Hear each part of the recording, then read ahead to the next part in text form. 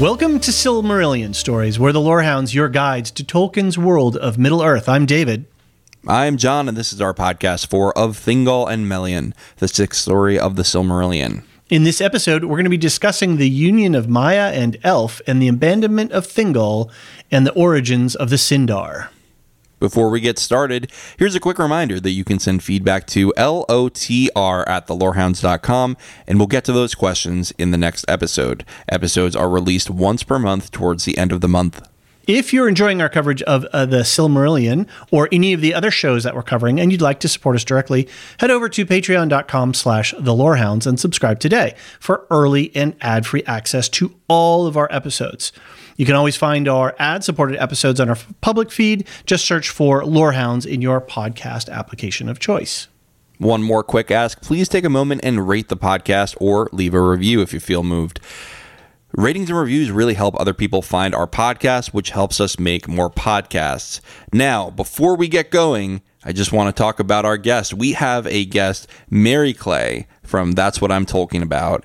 And she had us on a couple months ago to talk about the Lord of the Rings appendices. So you can check that out on her feed, which you can find in our show notes. She's really great. She did a whole podcast where she went through all the Tolkien stuff, piece by piece. She started with the Lord of the Rings, I think, and she went through the Silmarillion. She's done a ton of this stuff. She has a couple hundred episodes now. And so if you want more Tolkien, definitely check out her feed. I had a really great time talking with her. We've already recorded it. David, I'm sure you also had a good time talking to her. Yeah, having a chat with MC is always a good time. She is a fun person to podcast with and has a good take on all things Tolkien because, she's coming to it fresh. This is her first read-throughs and she recorded her whole journey. And I think that's a very cool project. It takes a lot of effort not only to do, but also some bravery to get out there and put yourself in front of something that you haven't experienced before and share that with folks. So yeah, it's a good time. Absolutely. Well, here's our conversation with Mary Clay now. Welcome everyone to our main breakdown of the Thingol and Melian chapter. With us today is Mary Clay, host of That's What I'm Talking About. Mary Clay, how you doing today? Hey, I'm great. Thanks for inviting me in to talk about, I'm revisiting the Silmarillion after finally finishing it. So thanks for bringing it back into my life. I can't tell if you are, I can't tell if this is a good or a bad thing. I definitely had to, when I was rereading this part, I had to remind myself, oh yeah, this is what it's like reading the Silmarillion. You really have to focus in on it. I was like, oh, it's just a page. I can leave the TV on in the background, but no. I had to. It took a while to get my brain back into this place. Right. So one way or another, I'm back in it now. Well, we're glad you could make it over. We had such a fun time on your podcast. Just a quick shout out to your own podcast if you want to let people know, and then we can talk a little bit about more at the end of the episode. Because you're going to stick around through feedback with us, and then we can plug your episode again then, or your podcast. But if you just want to give people quick deets, that would be great. Yeah, That's What I'm Talking About is my podcast. I've been doing it for almost 4 years now. 4 years, I think. And I think that's how time works these days. And it covers my experience of Lord of the Rings and Tolkien. For the first time, I started by reading Lord of the Rings, having never seen the movies or remembering any of the plot lines or anything like that. And then kind of went from there and went into The Hobbit and the Hobbit movies, some other fun, obscure Tolkien adaptations, and as well as the Silmarillion. So yeah, I started the podcast knowing absolutely nothing, and felt really bad when I would have guests on and they would be like, well, we'd love to have you on our show, but we're going to spoil everything, so you can't come on. So it's fun to be at a point where I can talk about this stuff with other people and know what I'm talking about. Awesome. Great. Right. Well, you picked a fun chapter to come in on. This is a pretty short one. It's only about, I think you said in our upcoming, in our intro banter, it's only about a page and a half. In my edition, it's the same. David, I don't know about you, but it is certainly not something that you need to spend a week reading, although you could, because it's J.R.R. Tolkien and he's a beast. I actually was out for a walk and I was like, okay, let me listen to my Audible of the chapter to like prime my brain. And then it was over, and I was like, wait, short walk. What is this? Yeah, exactly. And then when I looked in the book, I was like, oh, that's why. That's why it went straight to chapter 5. Yeah, it's a strange one because all of these chapters are super long-winded, and perhaps this is still long-winded because he basically just takes a meet cute and turns it into 2 pages instead of a line. But it covers so little compared to most of the other chapters of the Silmarillion. So before we give our general thoughts, why don't I read a quick chapter synopsis? Melian, one of the Maiar, heard of the coming of the elves and decided to spend some time in the forests of Beleriand. At the same time, Elwë, king of the Teleri, was in Beleriand with his people when he took a walk in the woods. He heard nightingales and followed them to Melian, and the two immediately fell in love. They stare at each other, quote, while long years are measured. And the Teleri, unable to find their leader, appoint Olwë, Elwë's brother, as their new king. Elwë takes the name Elu Thingol, or King Greymantle, and establishes the kingdom of Doriath with his queen, Melian, in the caves of Menegroth.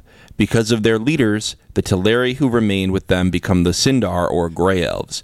It is from Thingol and Melian's line that the fairest of all the children of Iluvatar will come. Oof. So, it's funny, when I went to go summarize this, I was like, wow, it's short, it's going to be 2 sentences. Turned out to be a full, long paragraph because there's just so many good details, chock full of them in this chapter. Mary Clay, you're our guest here. Why don't you give us your impressions first? Well, as a woman reading Tolkien, it's great to see a woman character. So that was one of the things that I was kind of told going into the Silmarillion. I made lots of fun of Lord of the Rings and The Hobbit, which has no women at all, except for Lobelia Saxville Baggins, if you want to count her, her brief little cameo. But yeah, I made lots of fun of the lack of women, and lots of people said, well, there's plenty of female characters in the Silmarillion, so it was great to start learning about them. So hearing about Melian for the first time is really cool. She's so ethereal. She's being compared to Yavanna herself. And I was like, she's going to be a really cool woman. And later on in the Silmarillion, I won't say what else, but spoiler alert, she does have some pretty great moments coming up. Yep. She certainly does a lot for the elves. I'll say it that way. She does quite a lot. David, what was your impression of this chapter? Well, like I mentioned earlier, it was so short that I was caught surprised. I then, listened to it a couple of times more, read it a couple of times more. And since this is my first time reading through the Silmarillion, I was a little confused. It was a bit of a head scratcher to me. And as I was looking at some of the details, I was just wondering, is this a whole bunch of seeding and table setting and, putting certain people in certain places and referencing certain, map locations and things like that. So I really, beyond that, I did not have a lot to react to, I guess I could say. Sure. Yeah, not a lot of big events in this chapter. Zero, yeah. I think this is more of a Tolkien wants them to stare at each other for many long years. Mm-hmm. And he just wants us to appreciate that they're super duper in love. Tolkien, as much as he shows rather than tells, does like to tell us how much people are in love. I mean, nothing says love like stumbling through the woods and hearing a voice in the distance and then being frozen in time for years to come. Millennia, yeah. Exactly. And then just abandoning your people for yes, no reason. Yeah. This guy, what's his name? Elwë has never heard of the phrase bros before hoes. No, he abandons his brother and all of his people for this woman. Very true. So now that we've done our general thoughts and our synopsis, I think let's take a few points that are part of this chapter and let's discuss them. So, first of all, let's just talk about who people are. Again, this is a podcast that is geared towards walking you through your first time in the Silmarillion or reminding you of what was there when you read it the first time. So, Melian, who we've discussed, is a Maya. She's one of the lesser Ainur, or lesser holy beings. And then her new husband, or partner, Elwë/Thingol, is one of the kings of the elves who originally traveled to Valinor to see the trees. So remember, we discussed the elves going all the way to Valinor with ambassadors so that they could tell whether this was going to be a good idea to bring the whole group of elves all the way to Valinor to live with the Valar rather than living in Middle-earth. So my big question is this the first and or only Maya pairing that we have, period? Like, do the Maya get down with anybody else, or is this it? This is the one? I believe this is the one. Okay. I guess, yeah, this would be the first, yeah. Yeah. And it doesn't... I think it's the first and only. Okay, right. Am I wrong, Mary Clay? You know, I can't claim to know all about the relationships of the Maya and other species of people, but I don't recall any other major relationships that are pointed out. The ones that are really focused on later on are between, elf and man. Yeah. But yeah, I think they're the only one of Maya and elf. So that's... Right. I think you're right. Yeah, that's pretty unique that a Maya is gonna go that way. I mean, and the Maya that we have, it's like Gandalf, Sauron, the Blue Wizards, it's those folks. And this is the only female or woman representation of a Maya, a feminine Maya? No, I don't think so. I believe there are others, but I would have to go back and get you a list. Okay. I could not name them off the top of my head. It's my understanding that there are a lot of Maya. Right. And sometimes they're just called out and named. And that I interpreted them as being kind of like servants or like a sidekick to the Valar. Right. Right. Exactly. They're not fully Valar, but they're, a step above the elves as well. So I'm pretty sure there are a lot more of the Maya because I think Sauron is also a Maya who gets corrupted. So there's definitely more of these guys to come.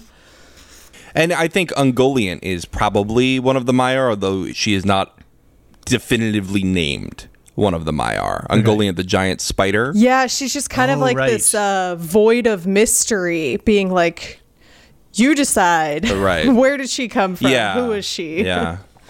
Best guess, I think, is one of the Maiar, but we don't have definitive... I think she's supposed to be mysterious for effect's sake. Yeah. Though, what I think is interesting is by the end, you find out that this is where the fairest of all the children of Iluvatar come. And I think that emphasizes that this is the only union of Maiar and elf because, that strain of holiness, that strain of holy being blood or heritage is what makes Luthien so beautiful, is what makes Arwen so beautiful, is what makes these fair elves that are so unique within Middle-earth. Right. That would make sense. And I can't help anytime that Tolkien goes into these deeper descriptions or setups where there is this powerful love interest between two beings and not think about him and his spouse and the relationship that they had. And I don't wonder, obviously Beren and Luthien is the model that we all know, and it's on their gravestone and all that good stuff. But that if Tolkien didn't experience something like Elwë did when he first lays eyes on her and, hears her singing, if that's not some kind of enchantment that he also experienced in his real life. Well, every single major love story that we cherish in Middle-earth. Yeah. I guess the three big ones, which are, Melian and Thingol, Beren and Luthien, and Aragorn and Arwen, they all involve a forbidden love yes. in which the woman is older than the man. Who does that sound there like? You go. Right? It's J.R.R. and Edith. Yep. Yeah, definitely putting touches of, like he did in so many other aspects of his works, putting those personal touches of his life into it. And I think it kind of, on one hand, the way that this story unfolds, it can be described, if you take it in a certain context, it can be very creepy of like, all of a sudden I had no control over my own thoughts and body, and I was frozen there as this spell came upon me. And like, you could very easily, reframe this as like a witch kidnapping a man and putting a love spell on him, Right. So the fact that he's taking this like real life thing is making it a little bit more wholesome, and being like, this is what I feel like actually happened to me when I met my wife. I felt like I was overcome by a spell or a trance or something, and I found it to be really beautiful and writing from the heart. We don't. Well, you brought in exactly what I was going to talk about, which is the word enchanted. That's such a strange choice to our modern ears, and I wonder what Tolkien would have told us that it actually means in like pure Middle English. He's like, oh, chant. It's about the chant of the soul that really, he would have some kind of explanation where it has nothing to do with magic at all. That it would be, that it would be something that's just, no, they just were enamored with each other. It's the same word. And, MC, the word you just used, wholesome. I can't think of any of the love relationships in Tolkien that aren't wholesome. They're not dirty, they're not lustful. They're not, call me when you get to, Arathel and Eol. Okay. All right. Oh, yeah. Okay. All right. Now you're talking. But by and large, there's a lot of wholesome love. I will say that doesn't down. seem to be, that's definitely, it's not a focus of his where, I think there are some aspects where like that, darkness comes into play in so many parts of what he writes about. Right. And I think you can make a case for instances where darkness comes into the love stories, but I do, by and large, that's not what he is going for. He's going for all these stories of people who really deserve each other and falling and, finding their soulmate or their other half. Question for y'all, maybe it's a loaded question, but do y'all believe in this concept of soulmates? Because I think a lot of what Tolkien writes, it feels like it feels like Arwen and Aragorn and Beren and Luthien and Thingol and Melian are written to be, soulmates. And a lot of people would say soulmates don't exist, I guess that would presuppose your sort of spiritual beliefs and values.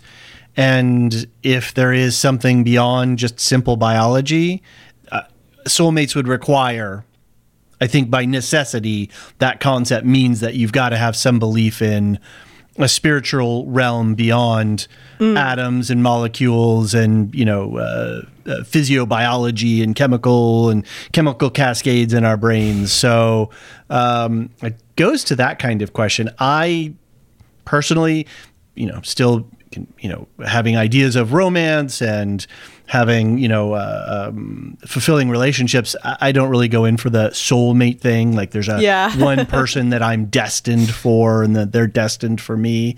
I probably have thought that at times in my life, and I don't ever know that it ever really worked out. And I think the relationship that I have now with my spouse, one of the reasons why it works well for both of us is that we're both practical people and kind of have our feet on the ground, and rather than being enchanted by our relationship to each other. So that's my take, but that's as a plus 50-year-old man. So take that for what it's worth. John, I don't know. Are you a soulful person when it comes to love and romance? Well, I mean, I don't know. I have complicated thoughts on the non-physical personhood. I shift with the wind, but my wife will not get me in trouble with this because she actually explicitly rejects the idea of soulmates. And I think I've come around to her way of thinking on it in the sense that we can love each other and we don't have to be forced to be with each other, right? We've chosen to work to make our relationship work, to active choice. Right. And it's, I almost feel like calling yourselves soulmates takes away from the obligation that you have as a couple to work to make sure that my continuously changing self works with your continuously changing self. Yep. And I like all that because we're just always changing. We're doing a Wizard of Earthsea where we're doing your true name is how somebody controls you. That's like the big thing in a Wizard of Earthsea. And I don't know. I actually took issue with the idea of a true name because I just feel like you 10 years from now is not going to be you now. And so my point is, and I'm now going too long-winded on this, is that I'm the one that brought this up. So I think it's it's a good concept. Is that I do not think that I probably align with the professor on his idea of soulmates. Right. I think it's How about you, Mary Clay? Yeah, I think it's a very romantic view of life, and Tolkien himself seemed to be quite the romantic person. So, yes. And I guess it's also, it seems very fitting for a fantasy world that you can just be walking in a forest and hear a voice and decide and go, oh, that's the woman I'm meant to be with. Right. Yeah. Right. Yeah. And don't we go to our fantasy for that, right? To escape reality in some way. Yeah. I don't remember the exact story of how he met Edith, but I know it was at this house that they were both staying at because, he was orphaned and she was staying in this house as well. And she was a musician, right? Like she was a pianist, and he probably met her while she was at least trying to play the piano. I know she had some issues of getting access to the piano in that house, but music is, I think, the original thing that lured him to her. Of course, he's going to write that with the Nightingales with this story, right? I think that there's traces of Tolkien's life just plastered all over this story. Yeah, 100%. So the next concept I wanted to talk about is the trammels and chain of the flesh of Arda. I think I reversed that. The chain and trammels of the flesh of Arda, which is this concept that's brought into play later in the Silmarillion, but I'm going to cheat and I'm going to take it in here because I think it's a cool way to frame this.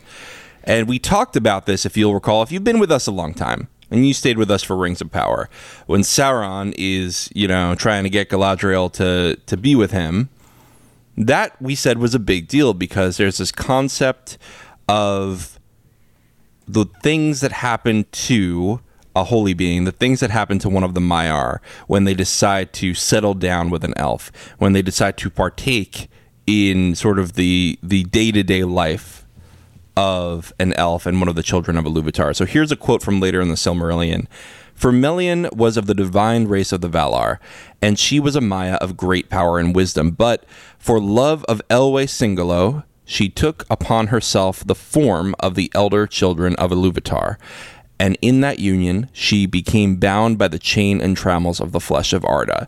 So the idea is that the more she's married to, the more she's bound to Thingol, the more she helps him, the more she, makes children with him, the more she becomes tied to the form of an elf. She's still one of the Maiar, but she's giving up a part of herself. She's giving up the sort of ethereal part of herself to be part of this union. And I think that that's both beautiful and horrifying, right? Like she's giving up a huge part of herself to be part of this union, but she's doing it because she just loves him so much. And not even just him, but I think that over time she starts to love the elves so much. You have to remember that she came to Beleriand because she heard the elves were here. It wasn't on a whim. She really wanted to be with these children. Yeah, and I think as well as growing to really connect with and love the elves that she is, amongst now. I think she's also growing to love, because they established the kingdom of Doriath together. So she's also learning to love the, even just like the physical earth and the like home that they have built, the physical home that they have built together, and the, the things that they have done together, and accomplishments and achievements and setbacks that they have done as, the king and queen. And all of that becomes intertwined, and, it can kind of turn into like a, like a It's a Wonderful Life situation where you look back and it's like, if I never went to Middle Earth, became a Maya, reverse of that. If I never came to Middle Earth and became an elf and joined this, look at all of the joys and heartbreaks of life that I would have missed out on, and the things that would have, changed in domino effect because of all of that. And yeah, it's also, hard to think about what she would have given up, but I think also it's worth noting that she would have had a long time to live, in Valinor amongst the Valar, enjoy that, and then decide, maybe I'll go to Middle Earth for a change of pace. Right. That's true. And even after things go down, let's say everything goes bad. We won't spoil if it does or not, but let's say everything goes bad. They're still both going to Valinor, right? Like they're both part of the eternal Arda. Yeah, worth saying, it says in this, and I remember being really hung up on this line the first time I was reading it through, where it says, Elwë came never again across the sea to Valinor so long as he lived, and Melian returned not thither while their realm together lasted. And I was like, what does that mean? Their realm together while their realm lasted. Interesting. They're not hiding the ball. They're not hiding the ball too much. Tolkien does that. He loves doing that. Those like bits of foreshadowing that as you're reading it, you're like, that means nothing to me. Why would you write that? That means nothing to me, and all you've done is perked up my suspicions to be like, what happens to them?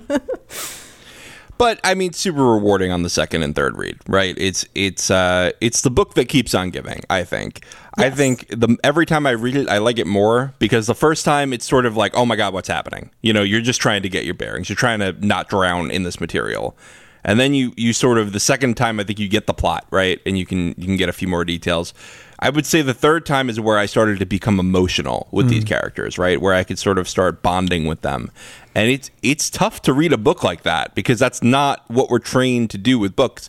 We're trained to have these, grand adventures, in modern fantasy, where you just open up the book, you're right in, you got the characters laid out for you. If you don't have the characters laid out for you, it's not selling. And it's super interesting to go back to this work that is really challenging. It is challenging you as a reader, I think. And, I know a lot of people are going to be turned off by that, but I think that when they persevere, it's not for everyone, but if you persevere, it's really something that really keeps on giving. Agreed. Ditto. Question about the chains and trammels. Didn't we see, and I think we talked about this before, especially with Saruman, right? He started tasting power and having control and dominion, that corruption, even though he was a holy being, he was still ensconced in a flesh of a man, of the race of men. And so he fell victim to those inbuilt weaknesses, I guess you could say, or I don't want to call it a weakness necessarily if it's a feature, not a bug, but he fell into something where he was no longer wholly and above the daily circumstances of life and the feelings of hunger and pain and of drowsiness and, excitement and all the different experiences that we go through as mortal beings. And so, go.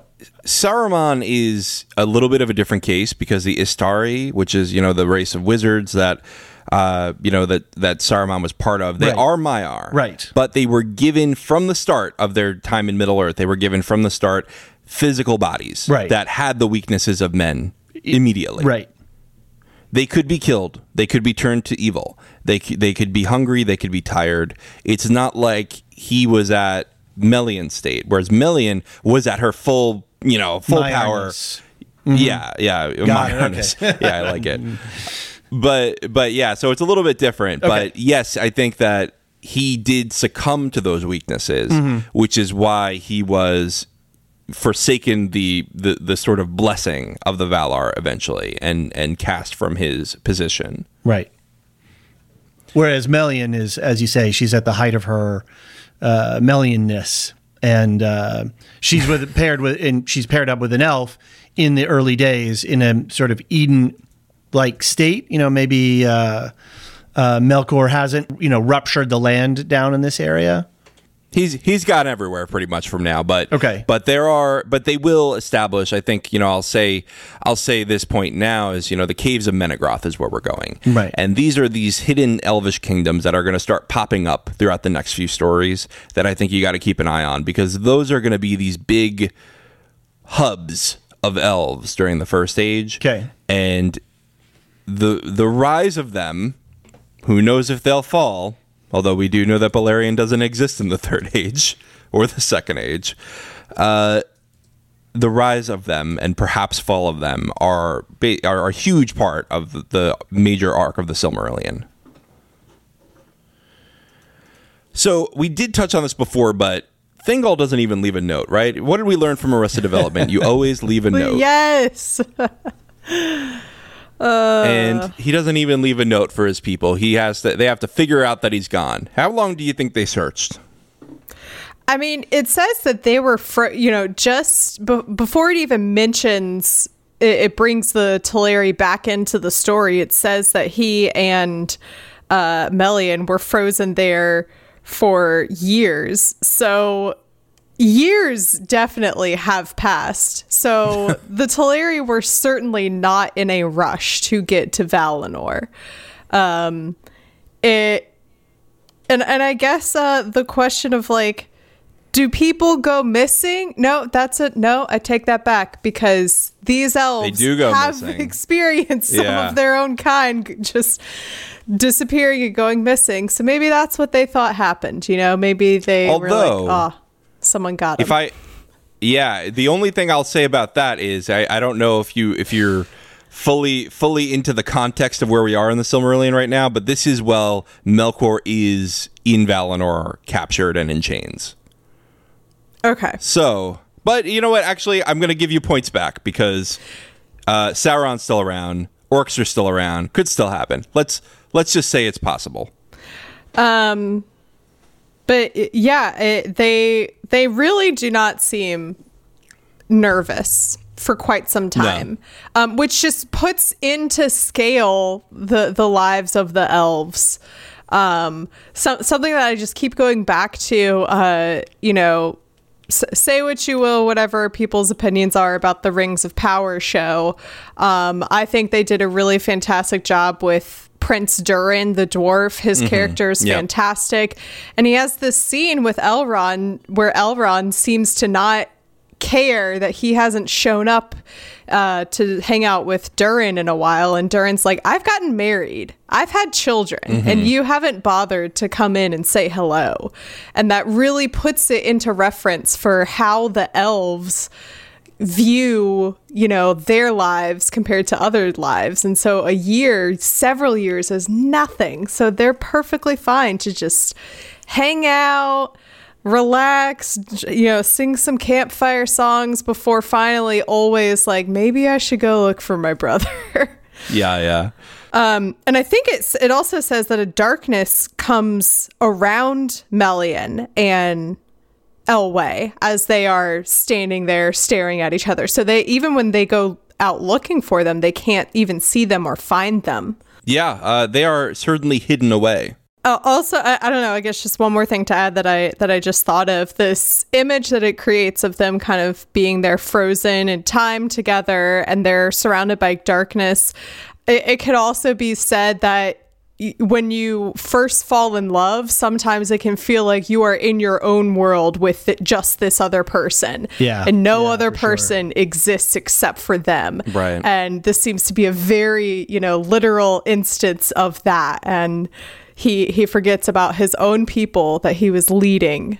And what a testament to who Melian is, that he saw the trees of Valinor and decided this is better. Right. Well, and I think it's noted he sees the light of Ammon in her eyes, right? He sees that light from Valinor in her. And he's like, this is good for me. I don't need to go back. This is what I wanted. Well, I mean, yeah, she is a holy being, and so this light in her eyes, I don't know, that's kind of cool. I think it's enchanting.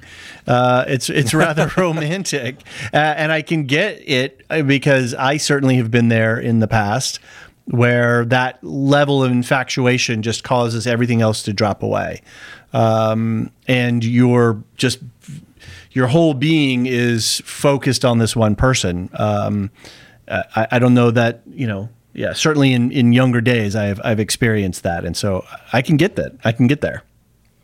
You probably would call into work though, right? I mean, it's... yeah, but it'd be a very short call. And I don't know that I would necessarily remember what I said to my boss or not. Fair enough. So speaking of light in the eyes, this is the way we get the Sindar elves, and I think that's a super cool way to bring them into this, is that Thingol and Melian come out eventually. They're like, hey guys, sorry about that, we're back, and, the Teleri have largely moved on to Valinor under Olwe, but so now we have this new thing where it is Amaya, who's, obviously holy, and then you have an elf who is part of the Calaquendi, which just means elf who saw the light of the trees.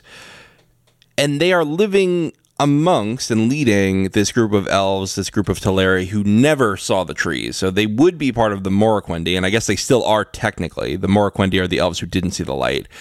But they get sort of secondhand smoke from the light of the trees. They get secondhand benefits here, where they get a little light in their eyes, kinda, and they are the gray elves because they live amongst these holier beings. This is a really interesting concept that I don't think we see anywhere else in the Silmarillion or in any of Tolkien's Legendarium, of this sort of secondhand benefits of holiness. Yeah. So I just have to, stop and think about it. It was something that I wasn't immediately, didn't immediately hit me or wasn't clear to me for a while, that there are the dark elves who never see the light of Valinor. There are the I forget whatever they're called, the elves that do go over to Valinor, and then there are the gray elves that are just kind of in between. It just never occurred to me that the gray is literally in between white and black, right, dark and light, and they're in that in between world where they're led by people who have seen the light of Valinor, and for them that's good. That's good enough. They're trusting in that, and they believe that whatever they're going to create is going to be just as a wonderful place to live as it would be to travel another 1,000 leagues and then go across the sea. Right. And many of them end up sheltered in Doriath. They end up in a very protected environment. We'll get more into sort of the landscape of Doriath in a future chapter, but I think that's a big part of it, is that, Melian really, blessed these people. She really, gave them her all, gave them a huge gift of protection, of light, and of guidance. And that is why they are the Sindar. It's not just, looking in somebody's eyes. It's really this sort of kindness that she gives them, this gift from herself, from her being, giving up a part of herself to help these people that she fell in love with. The last point I wanted to make here is that, we've talked about this a couple times, but the fairest of all the children come from this line. So we know Luthien comes from this line. And I just want to say there are a lot of comparisons we can make when we get to Beren and Luthien to this meeting of Thingol and Melian. And I think that Thingol is the biggest hypocrite in all of Valyrian. That's all I'm saying. Shots fired. What's the biggest hypocrite? Okay, so bring it. What's your argument here? It's the same thing. It's the same exact thing. And he's just obtuse. Anyway, that's my complaint about Thingol. We'll have to wait till we get to Beren and Luthien. Yeah, there's not much to say right now that won't go into future territory. Okay. But all right. Thingol does not be. I'll say this: Melian becomes one of my more respected characters. Thingol kind of has a fall from grace for me. Just one? Yeah, it's more like a continuous fall. Each time he pops up, he goes a little further down. Something I've learned about John while podcasting with him is that he suffers no fools. So if he's got a set against somebody, there is reason. There is a strong reason there. Maybe. Or maybe I just didn't like Wanda Sykes in one role she had. Well, I mean, you're bringing it to Bo-Katan. You're not giving Bo-Katan much room to... Bo-Katan. Yeah. I had a song about Bo-Katan, Mary Clay, if you haven't heard our Mandalorian coverage. And it was not nice to her. Then I wrote another song that was nice to her because she got better throughout the season. So we're keeping it musical here on the Lorehounds podcast. Oh, that's on brand for Melian. So there you go. It is. There you go. It's true. Well, why don't we take a quick break, and when we get back, we'll head into listener feedback.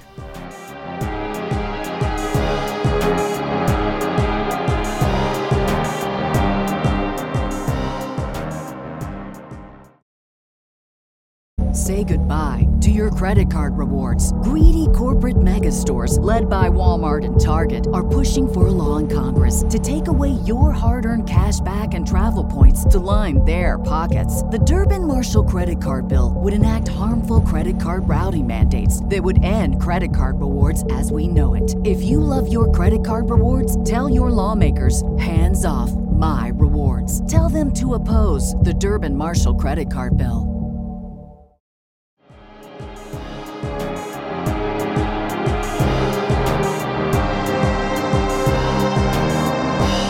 And we're back.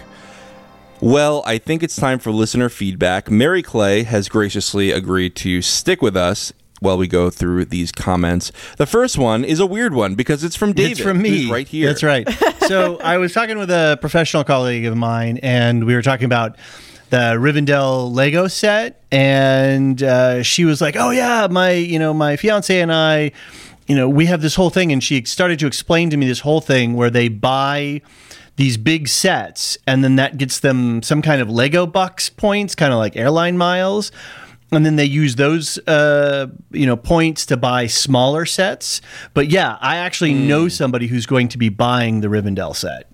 Wow. Which just blows me away. And of course, did they win the lottery? No, that's, I know, right? That's what they do. Is they are together with no children. I forget. I know there's some acronym for that, but they are single, right, or they're soon to be engaged. DINK, right? Double income, no children. Exactly. That's the one. So, they do that, and they buy these big sets, and then to tide them over between the big sets, they use their Lego Bucks to buy these smaller, or whatever it's called. I don't know what it's called, Lego Bucks or the points.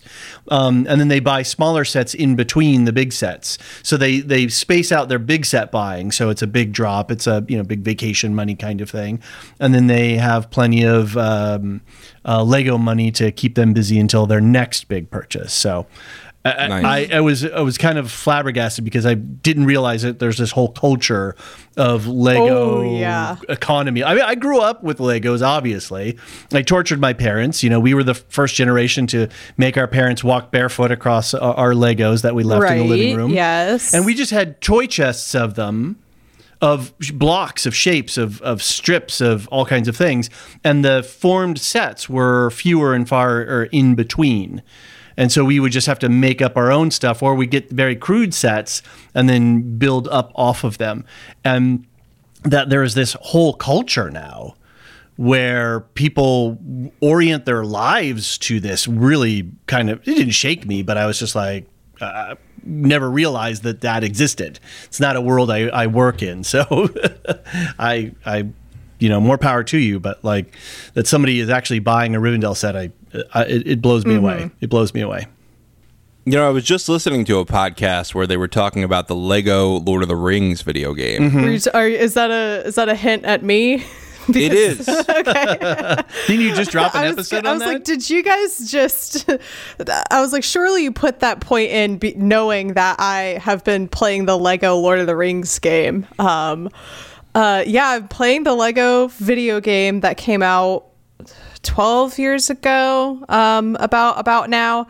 It's very enjoyable, but exactly like you said, there's this whole culture around Lego that I kind of am at a point now in my as a creator where I assume there is a community for everything. Agreed. Yep. But you don't necessarily realize how in depth it is until you start dipping your toes. And that's exactly what I started doing, just trying to reach out to Lego creators. I was like, are there Lego creators for me to reach out to? And sure enough. Of course there are. Oh my gosh. Millions of subscribers on YouTube.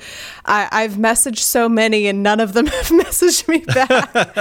And I'm like, can you just come on and talk about this Lego Lord of the Rings Well, if there's game? any Lorehounds listeners out there who are Lego stans, jump over and give MC a conversation. Yeah. Yeah, it's been a fun time because the video game has very funny, silly adaptations of the movie scenes. Boromir gets impaled with a banana and dies that way instead of with an arrow because you have to make it, more PG. Yeah. Right. But yeah, it's fun. I've had some listeners show me their pictures and send me messages that they've got the Rivendell set and they're in the process of building it or posting a completed picture. Apparently when you open the box, there's 50 individual bags of the bricks. Wow.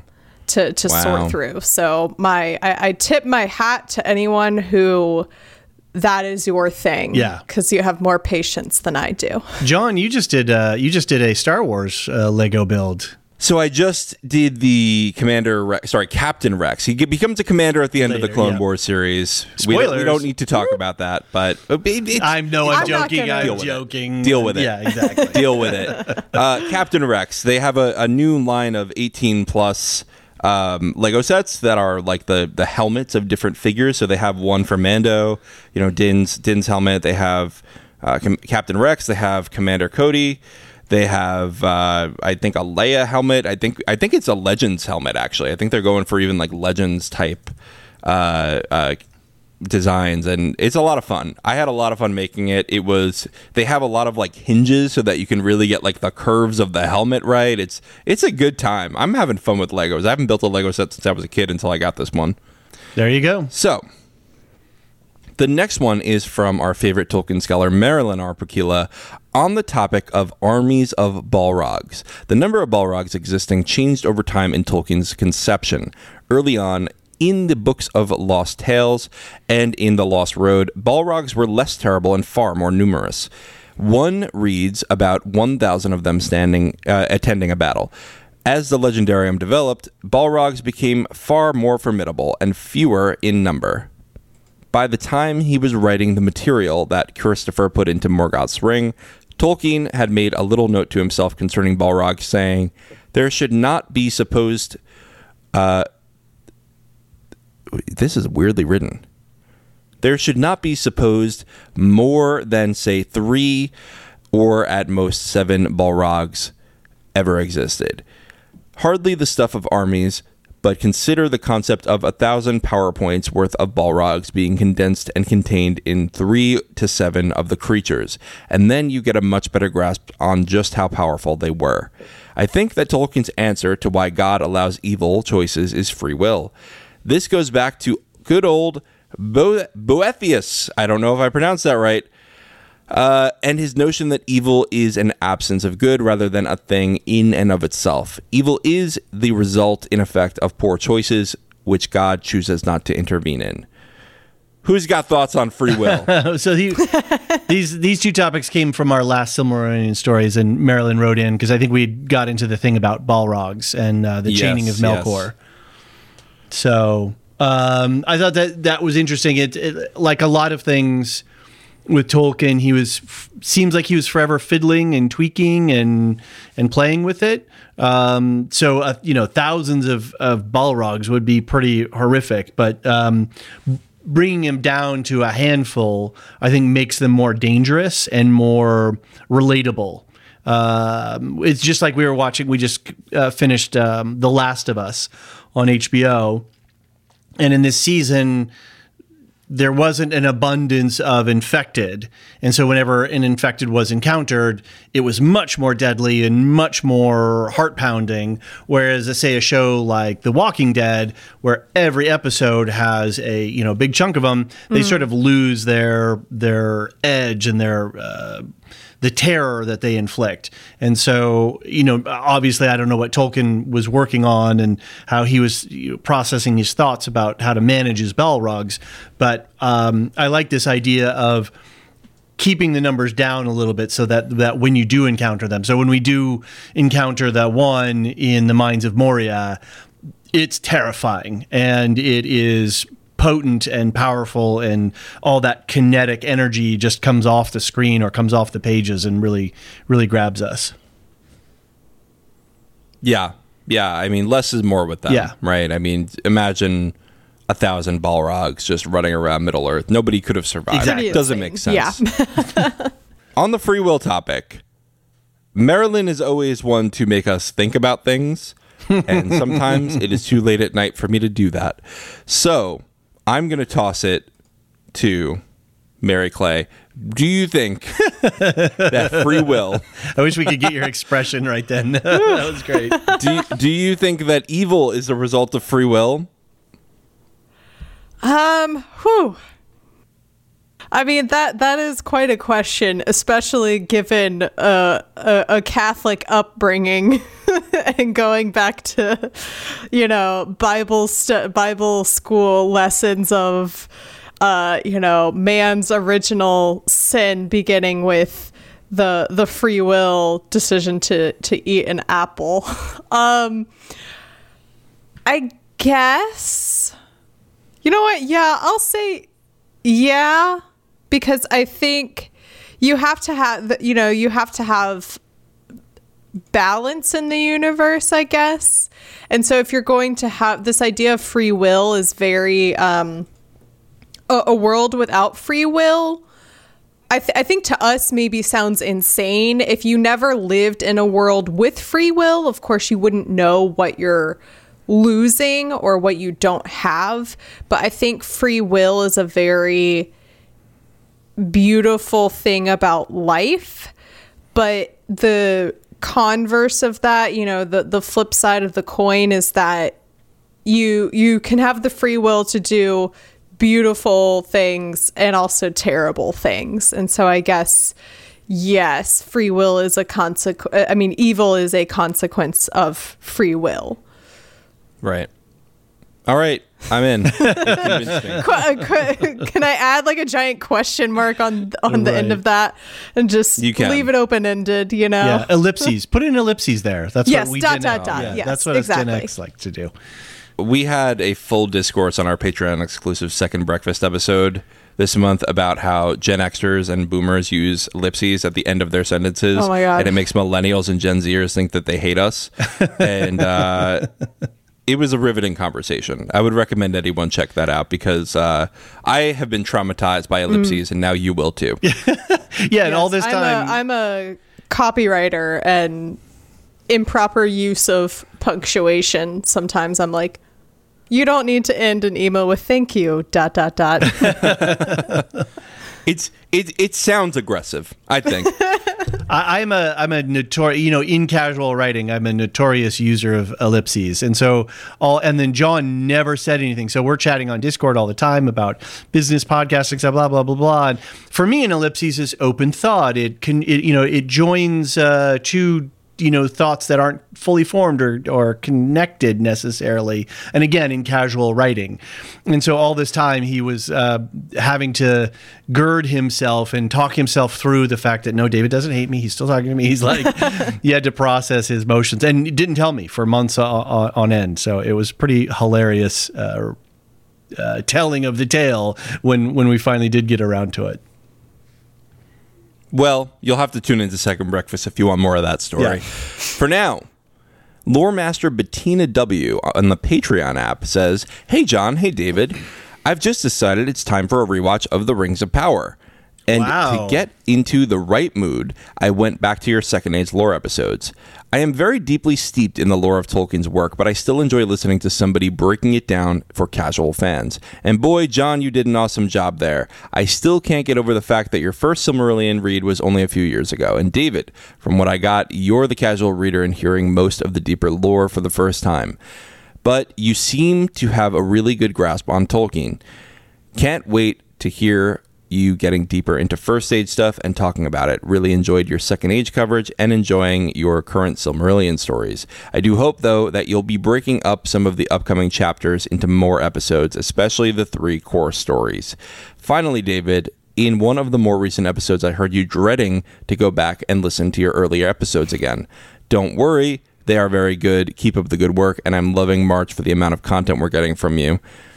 Well, what a lovely email. So thank you so much, Bettina W., and thank you for being a lore master, because these guys keep us going. It's nice to know that we didn't whiff it too badly on our first podcast back then, and on such a important, such a set of topics that for a lot of people hold a lot of meaning and a lot of there's a lot of intensity, emotional and intellectual intensity around that stuff, and I'm glad that we did a good job, so it makes me feel better. Right. But comparatively, the Tolkien fandom is a lovely fandom that I am grateful for all the time when we talk about Tolkien, because even when we get something wrong, the corrections are very light touch and very, they're very helpful rather than hurtful. Yeah. And I've always appreciated that. People aren't too shouty. Sure. Yeah. Breaking down the chapters into other episodes, there's something. I think we are definitely going to break down Beren and Luthien into 2 chapters, into 2 episodes. I'm not sure. The big 3 are, by the way, David. Yes. I was wondering. I was like, yeah, okay. Or 3. I'm thinking, this is what I think that Bettina means, is the 3 great tales that were published separately. So Beren and Luthien, The Fall of Gondolin, and The Children of Húrin. And I think that's what she means, but I could be wrong. But I definitely Beren and Luthien. The Fall of Gondolin is a really short tale in the Silmarillion that's really expanded in that standalone book, so I think we'll probably leave that as the same. Children of Húrin, that is a long one. We might do that in 2. Haven't decided yet, but I know that Marilyn Arpukila over a year in advance has claimed that, so she will be on to discuss the Children of Húrin.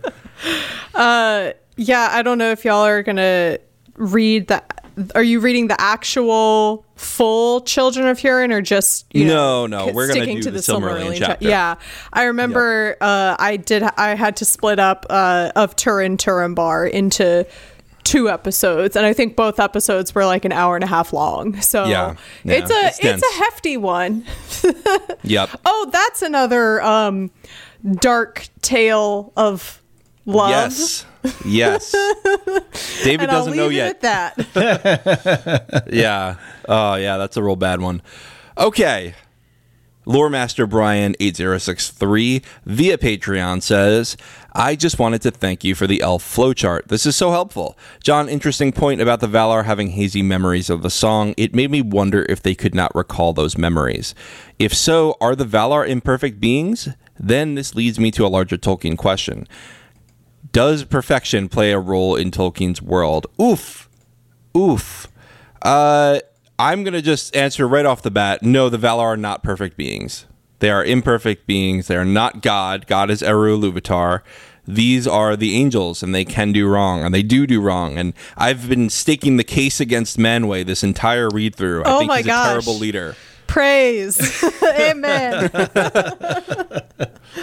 Go on, Mary Clay. What do you have to say about this? I just found it, as you continue reading the Silmarillion and reading these tales that unfold, a lot of the times you're like, where the heck are these powerful, all-knowing gods, demigods? Where are the grown-ups? That live on this earth that, all these years ago, Iluvatar has this vision and about, God's perfect children coming to Earth being the elves and the men.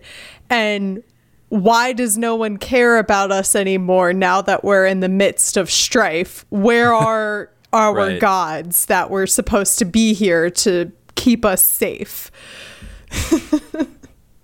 Yes, I would agree. And Manwë tends to encourage action when it's the wrong idea and discourage action when it's the wrong idea. And I don't know why, but maybe we'll find out one day. Friend of the pod, E06 says, regarding the Christopher Tolkien reading, I can't find the version that starts in Darkening and sort of think maybe the dark hand of the Tolkien lawyers is scrubbing it from YouTube.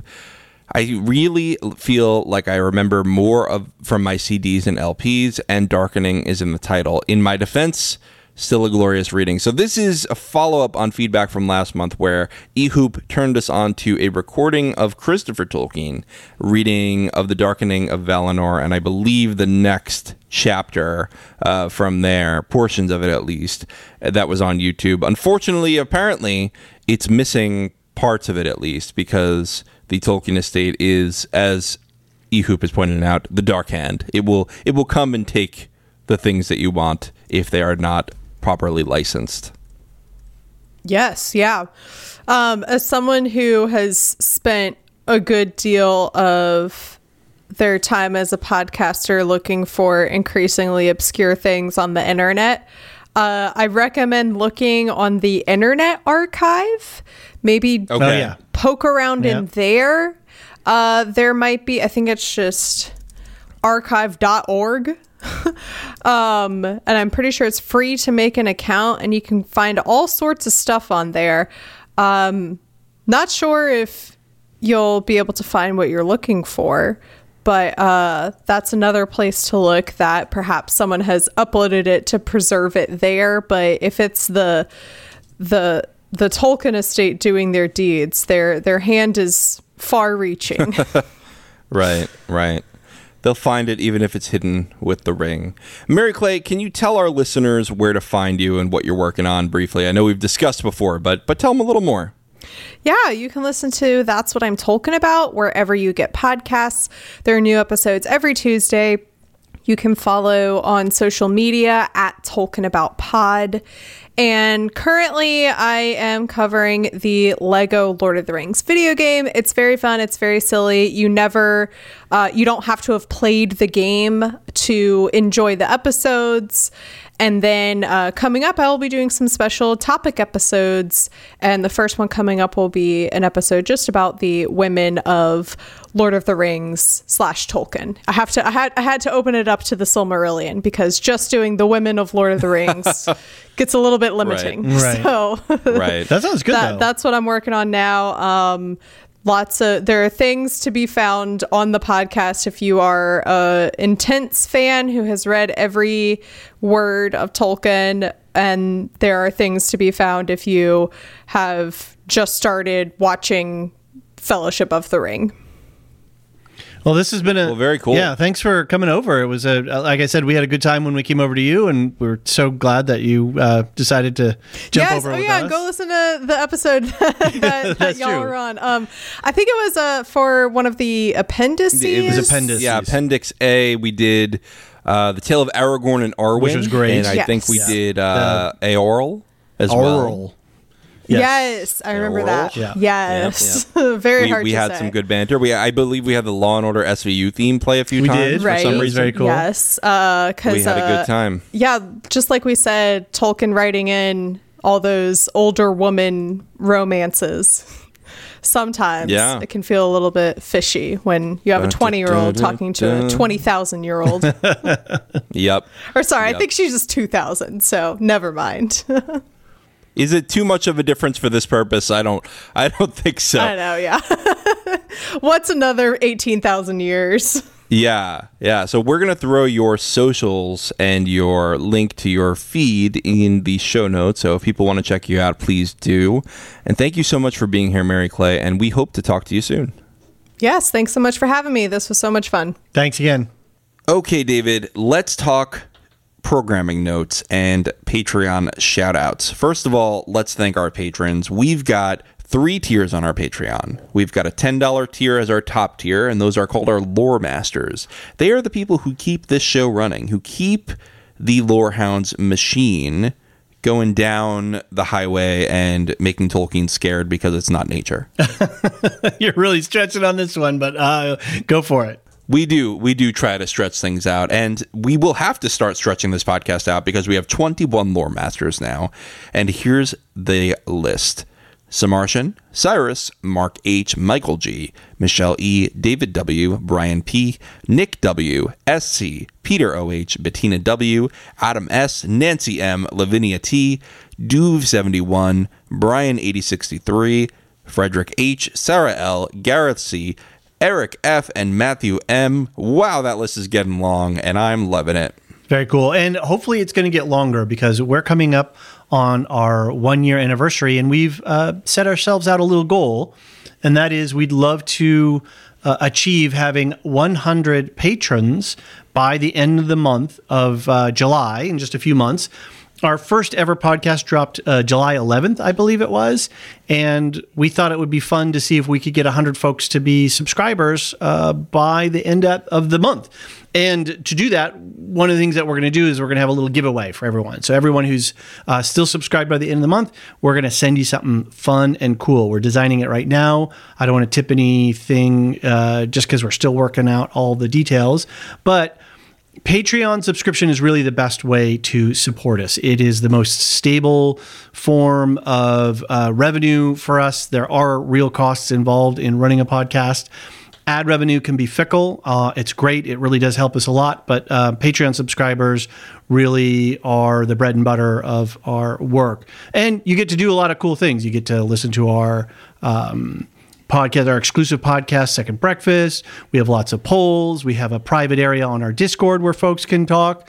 So lots of benefits. Most importantly, you get to help keep being part of producing this great content. Yes, thank you so much to all of our patrons. You really are keeping this operation moving. So let's tell everyone what we're doing next, what the Lore Masters are helping us do. We've got more Ted Lasso coming. We just wrapped up the Mandalorian Season 3.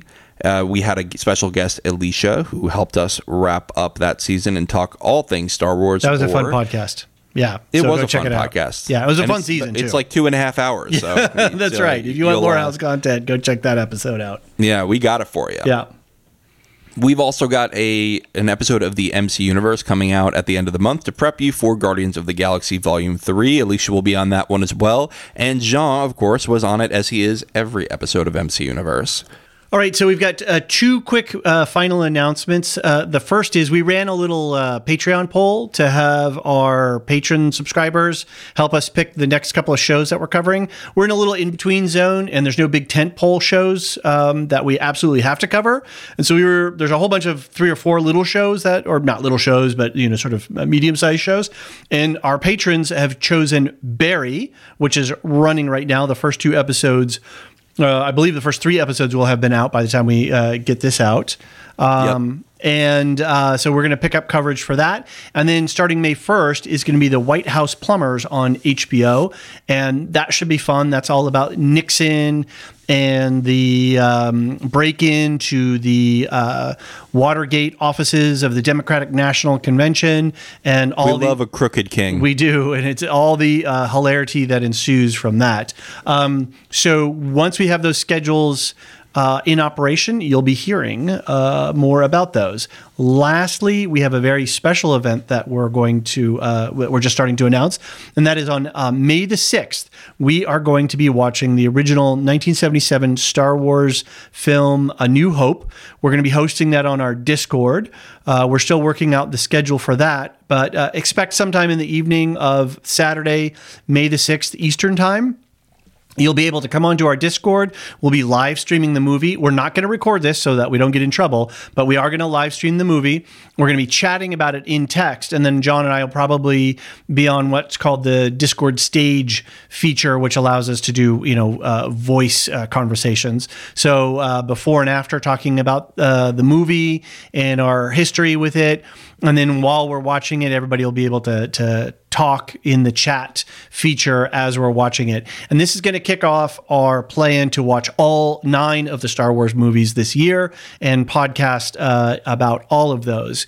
We're in a great place with Star Wars right now, and folks have been asking if we might do this, and so I think we've decided that we will.